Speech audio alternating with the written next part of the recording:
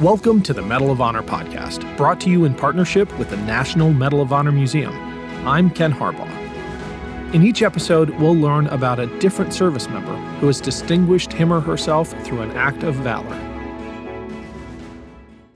Airman First Class William Pitsenbarger was born in 1944 in western Ohio. He was interested in the Special Forces from an early age, and after he graduated high school in 1962, he enlisted in the U.S. Air Force. He volunteered for pararescue training, going through parachute training, survival school, rescue and medical courses, environmental conditioning, and more. In only a few years, he completed more than 250 rescue missions. In April of 1966, Pitsenbarger was on a rescue helicopter in Vietnam. He was assigned as a pararescue crew member near Cam Me, responding to a casualty evacuation call during an ongoing firefight between elements of the Army's 1st Infantry Division and a large force of Viet Cong.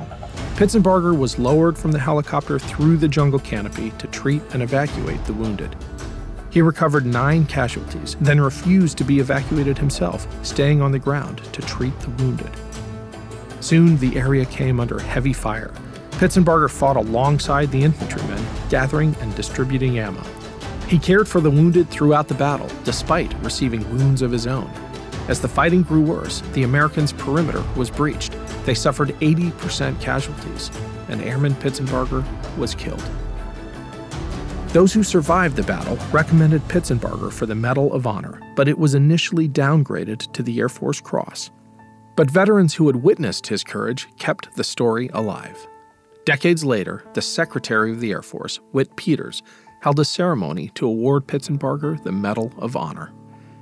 Pitsenbarger's father was dying of cancer, so rather than taking the time to schedule a traditional White House event, Peters arranged a ceremony at the Air Force Museum in Dayton, Ohio, in April of 2000.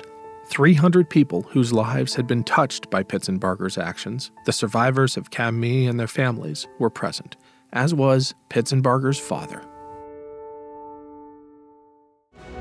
The Medal of Honor podcast is a production of Evergreen Podcasts. We are proud to support the National Medal of Honor Museum. To learn more and to support their mission, go to mohmuseum.org. Thanks for listening. Hey, podcast listeners, I'm Paul Brandis introducing my podcast, Countdown to Dallas. It's a fascinating, in-depth look at the seemingly unconnected events that led to the assassination of President John F. Kennedy. It's based on my book of the same title.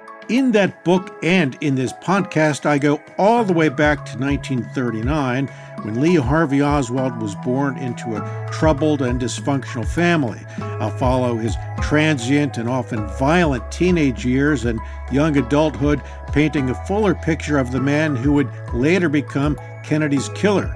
I also take a look at events unfolding in that era like Cuba and Vietnam, and I'll unpack the conspiracy theories too, not one of which has ever been conclusively proven. Subscribe to Countdown to Dallas at evergreenpodcasts.com or your favorite listening app, October 31st.